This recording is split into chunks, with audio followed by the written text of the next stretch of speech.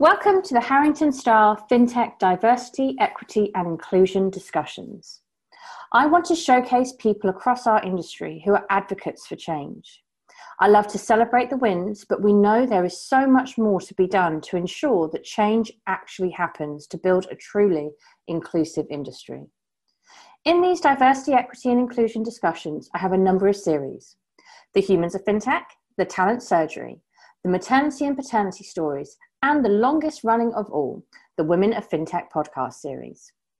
I do lots of work to drive change campaigns across our industry to increase inclusion within the workplace. So please contact me to see how we can partner together. You can contact me through LinkedIn or on my email, nadia.edwards-d@harringtonstar.com. In the meantime, enjoy the show.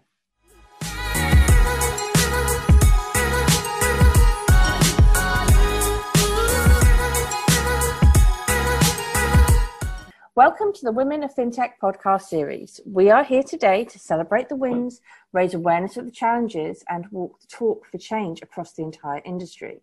Today, we are joined by Gemma Lingham, Associate Director of FleishmanHillard. They are the only PR and creative agency to have achieved an accreditation by the National Equality Standard. FleishmanHillard UK is the agency for change. They are the people to go to, whether it's to drive, adapt to, manage, or even fight change.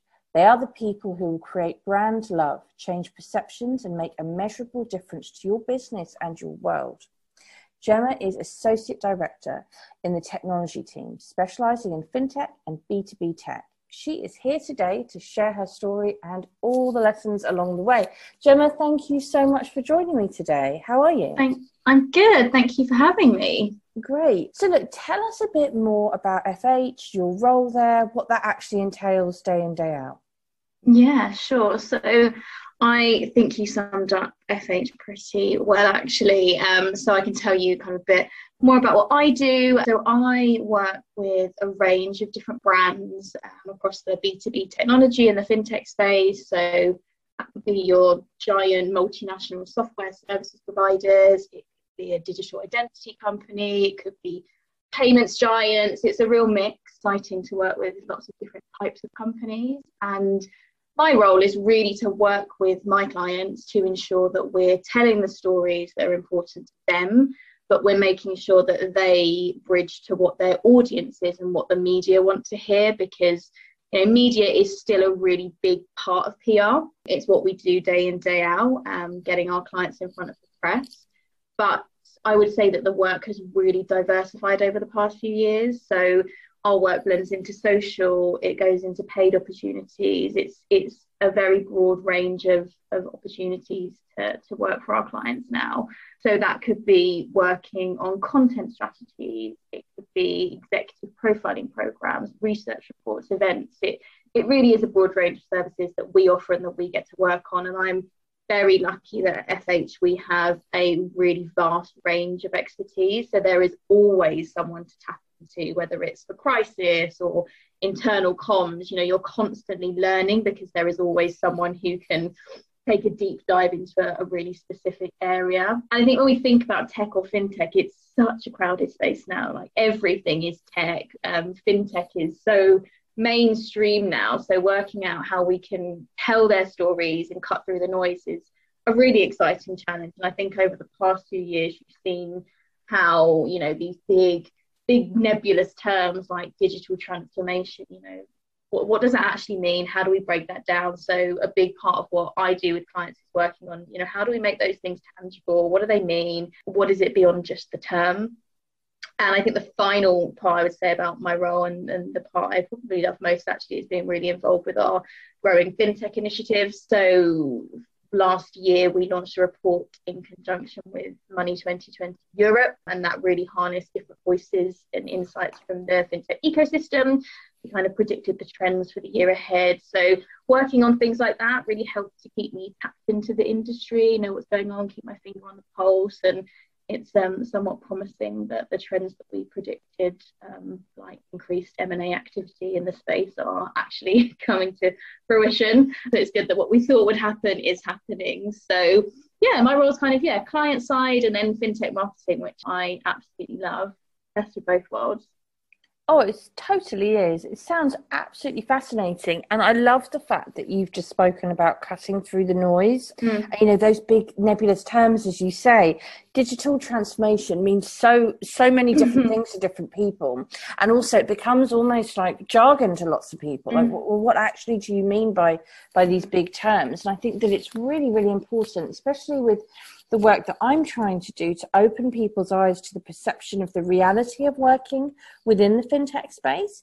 It's so great to see what you're doing, where you're opening up like what the truth is behind these stories, like, and telling the stories in a correct way. And as you say, leveraging off the media as well to make sure that these stories are not only being told in the correct way, but received correctly as well. But it sounds fascinating, like lots of different things to handle. And I love the predictions as well, that you've got those right. That's great news. Yeah. Always good. So what about going back? Like, let's hear a little bit more about your career journey and some of the lessons along the way. Yeah, so I guess I always wanted to work in PR. I did different work placements at school, at university, and I guess through hard work and a bit of luck, I got onto a graduate program straight out of university. So I kind of entered the PR world as a fresh 21-year-old, excited to learn. And I remember being placed in the fintech team at my first agency, and I was totally bewildered.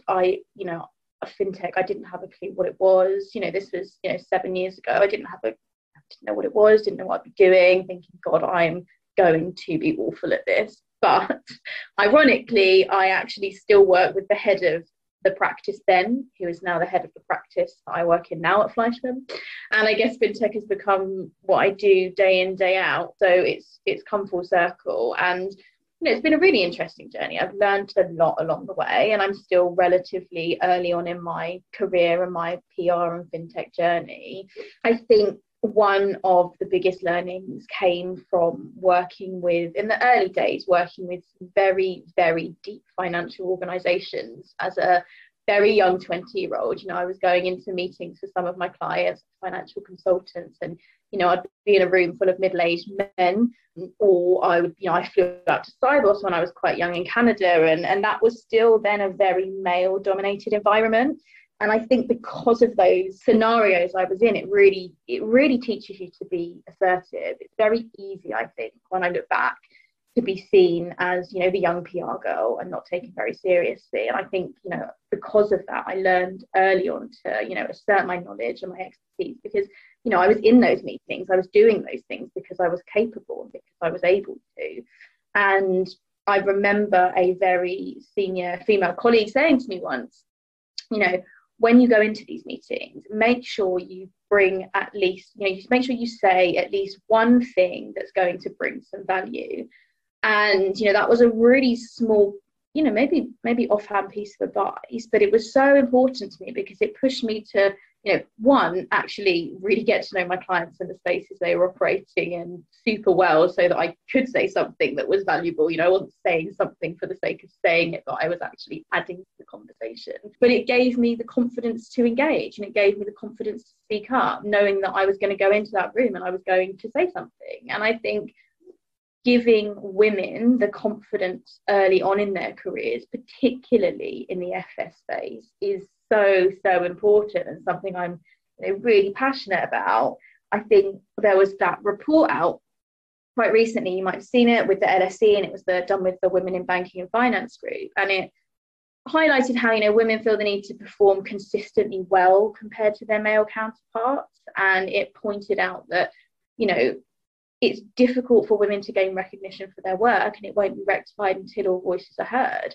So I think that piece of advice that I got really early on, it may not have been earth-shattering, but it had a massive impact because it forced me to speak up, and it forced me to make sure that my voice was heard. So kind of connecting the two, it was really valuable and set me up for success, I think. And, to that end, I think having that confidence has allowed me to take opportunities given to me throughout my journey. And that's another kind of key learning. I'm a really big advocate of getting women into more senior positions. And, I speak for myself as well. I said I'm still quite early on in my career. But to do that, we need the confidence and we need the support to step up. You know, a couple of years back, I joined FH's Shadow Board, which was a group of people from the graduate level through to the account director level that get to shadow the exco.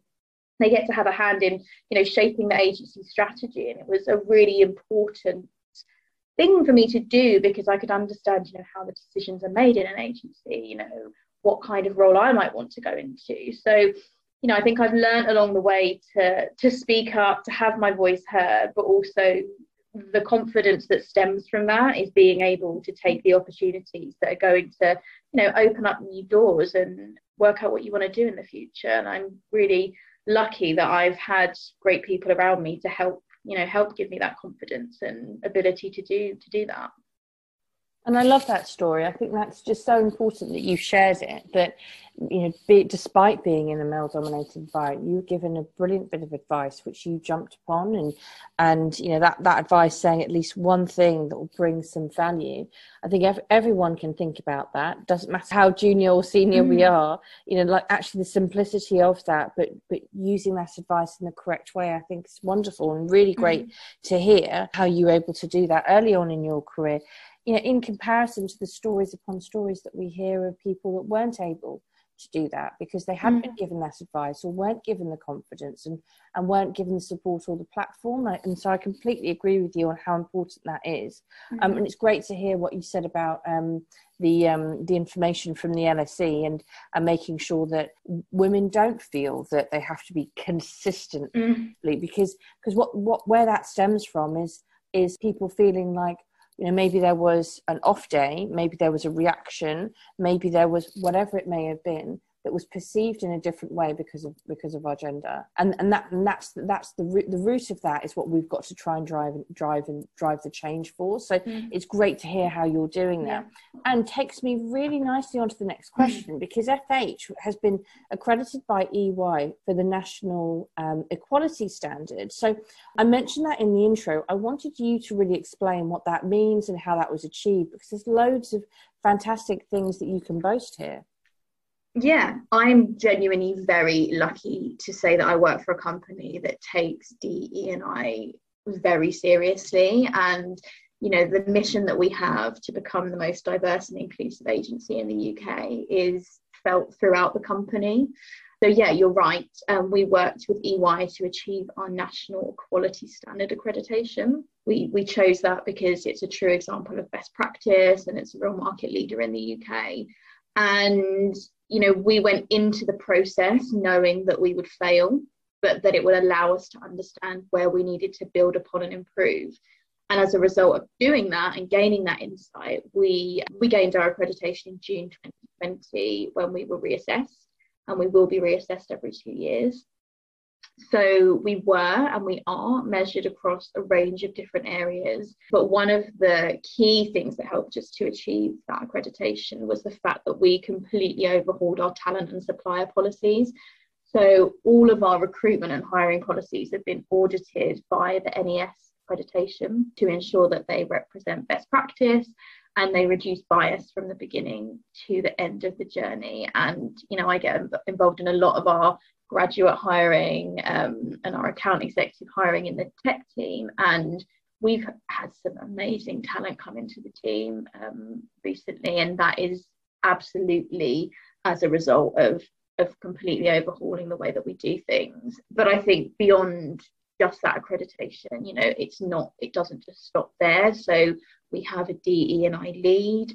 We have 5 subgroups that cover our key priorities, which are mental health, hidden disabilities, ethnic minorities, socioeconomic and inclusive behaviours. You know, I could talk for ages about the different things that we have going on at FH, but, you know, to name a few, we have an African Caribbean Network employee resource group, a mentorship programme.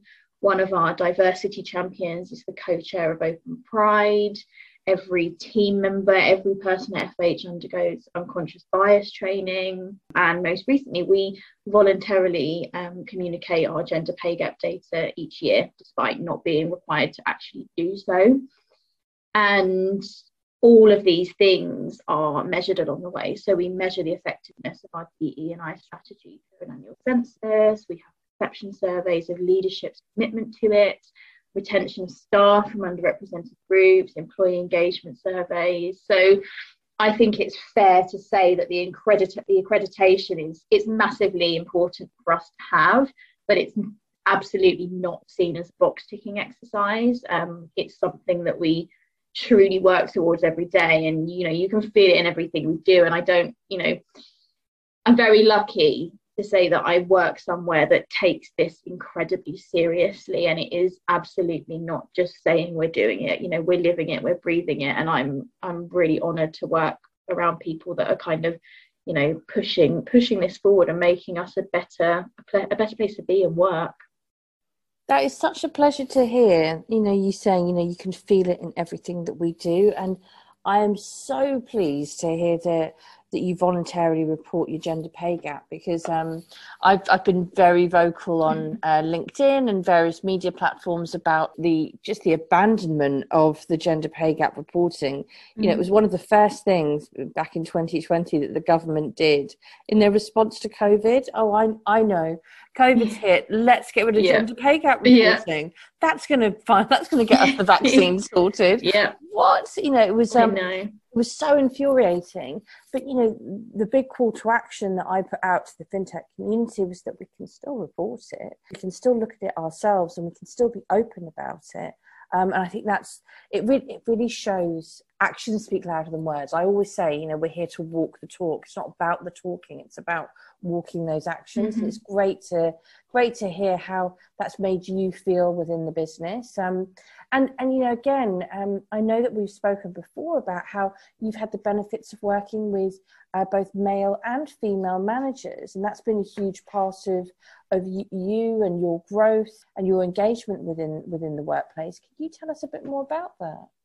Yeah, sure. I have. I've worked with some amazing men and some amazing women across all of the agencies and clients and opportunities I've had, and I think because of that, I've got a really well-rounded view of what it means to be a leader. I constantly in awe of some of the amazing women that I get to work with every day. I watch them juggle work and home life, and I think if the past year has taught us anything, it's that women in particular need to be, unapologetically themselves.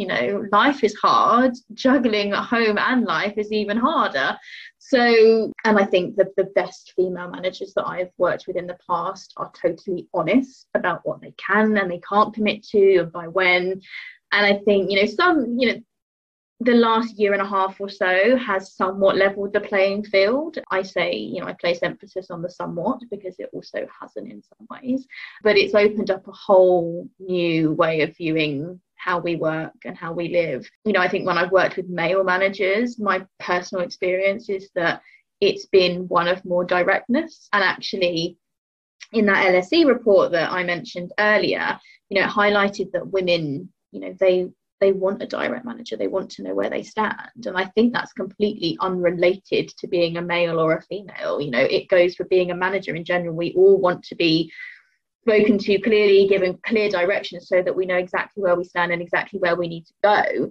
So I'm very lucky that I don't think I've worked with many mediocre male managers that report highlighted. I've had a really lovely experience of working with lots of different diverse voices and people, but I think it does, you do take different things from different people, and it's given me the opportunity to look at different behaviors, look at different skill sets, look at different ways of doing things, and it gives you that really well-rounded view of what it means to be a leader. And I think that's really important to get, because if you only ever have male managers or you only ever have female managers, you're going to inevitably have a smaller view of what it takes to be a leader. So I'd say I'm pretty lucky in having worked with some amazing people, regardless of who they are or where they've come from. I think that's a really pertinent point, because I think that if you only were to deal with one personality type in life as well, like you've only got that personality type's view of the world. So it's about that whole diversity of thought piece that we've spoken about before, isn't it? It's about learning about doing things in different ways, knowing that different ways will work with different people, and that's what it's about, and celebrating that and understanding the challenges that you'll face with that. But historically, as you've so rightly said, there's been this huge gap, female managers with females within tech, and this is what we're trying to sort of address or readdress the imbalance to try and balance that. It's not just a gender thing, but I know that this type of conversation has driven your passion to drive the percentage of senior women up across the sector. I'd love for you to share some of the work that you've been doing there. Yeah, I mean, I guess working with a lot of fantastic female leaders is inevitably driven my passion to get more women into senior roles, and that includes myself. I'm still relatively early on in my career, but as I've said, I've still got a long way to go, but there's a lot of things I aspire to be and do. And I thought I'll have a quick look before we chatted today, and to have a look at some of the stats to see what the current state of play is. And it doesn't take much to see that there is still a problem when it comes to those senior level roles. I looked at the founders. So if you look at the founders of companies selected for the FinTech 50, 118 are men and just 6 are women, so that's just over 5%. And if you look at the UK FinTech workforce, there's data that shows less than 30% female, and only 17% of the senior fintech roles are held by women. And I think then when you look at the other side of what I do, when you look at the PR industry, it's a typically female dominated industry. So it comes down to how we can elevate women and get them into those more senior roles. And I think it stems, addressing this stems from giving women the opportunities early on in their careers, like I had and like I've spoken about, to really put them in scenarios where they're going to hone their leadership skills, instill confidence. I think that's a massive, massive part, is the confidence piece, because these roles are achievable, but we need to set everybody up for success. Again, it is regardless of gender, but it's very important to address, some of the issues we've seen in the past. And I've had the opportunity to take part in countless leadership training courses, certifications, being part of the shadow board that I mentioned. I think it's somewhat of a no-brainer that this kind of confidence needs to be instilled early on, but it needs to be presented as a reality. And it's true, it needs to start at the beginning. And I'm really committed through my own line management, the people that I line manage, the different people I manage on client teams. I'm so committed to understanding their passions and their strengths, and identifying early on, where their skill sets lies, what they want to do, how they're going to get there, and helping to equip them with the skills and again the opportunities, so that they can realize that senior roles are so absolutely achievable. And I think it for me, it's when that confidence and the opportunities come together, that's where we'll see real change, and that's where we can start to give people the chance really early on in their careers to aim for those higher roles. And I think until we address both, it's always going to be a challenge. So when I look at some of the junior members of staff, some of the women I work with, you can see so much potential, but you need to make sure that they have the support to really aim high and give them the opportunities to test their strengths out and really get there. I think it's so important. Yeah, I love the way that you've explained that, the sort of balance of the two, and then just how you've ended that by saying it's about aiming high, but also being allowed the opportunities to do that, and us making sure that the environment is equitable for that. I think the way that you've explained that is absolutely spot on. So taking us to my last question, I love to ask people about what their calls to action of everybody else, and what really you'd like to see the industry doing more of to ensure that workplace inclusion becomes an authentic reality, rather than just something that everyone wants to put their hand up and say they're doing. And I mean, I completely think it is about being honest with yourselves. And I think I say that because I work at an agency where you know, FH is a real example of being realistic about where we are, where we want to get to. You know, we knew we wouldn't pass that accreditation, but that would show us where we need to place focus. And until you have that complete transparent understanding of where you are, you're never going to know where you need to get to and what you need to do to get there.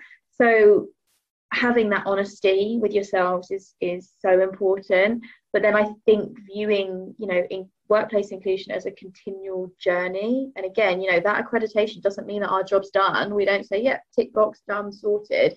It's going to take years to level the playing field for lots of different groups of people. It's a journey. And I think, you know, the final point to that, I would say, and what I would end on is, I think around supporting women through their careers. You know, I mentioned earlier, I think that the past 18 months or so of working from home has done something to reset workplace culture and level the playing field, but only somewhat, because yes, we've shown we can work from anywhere. You know, you can work with your kids in the background. It's difficult, but you can work different hours.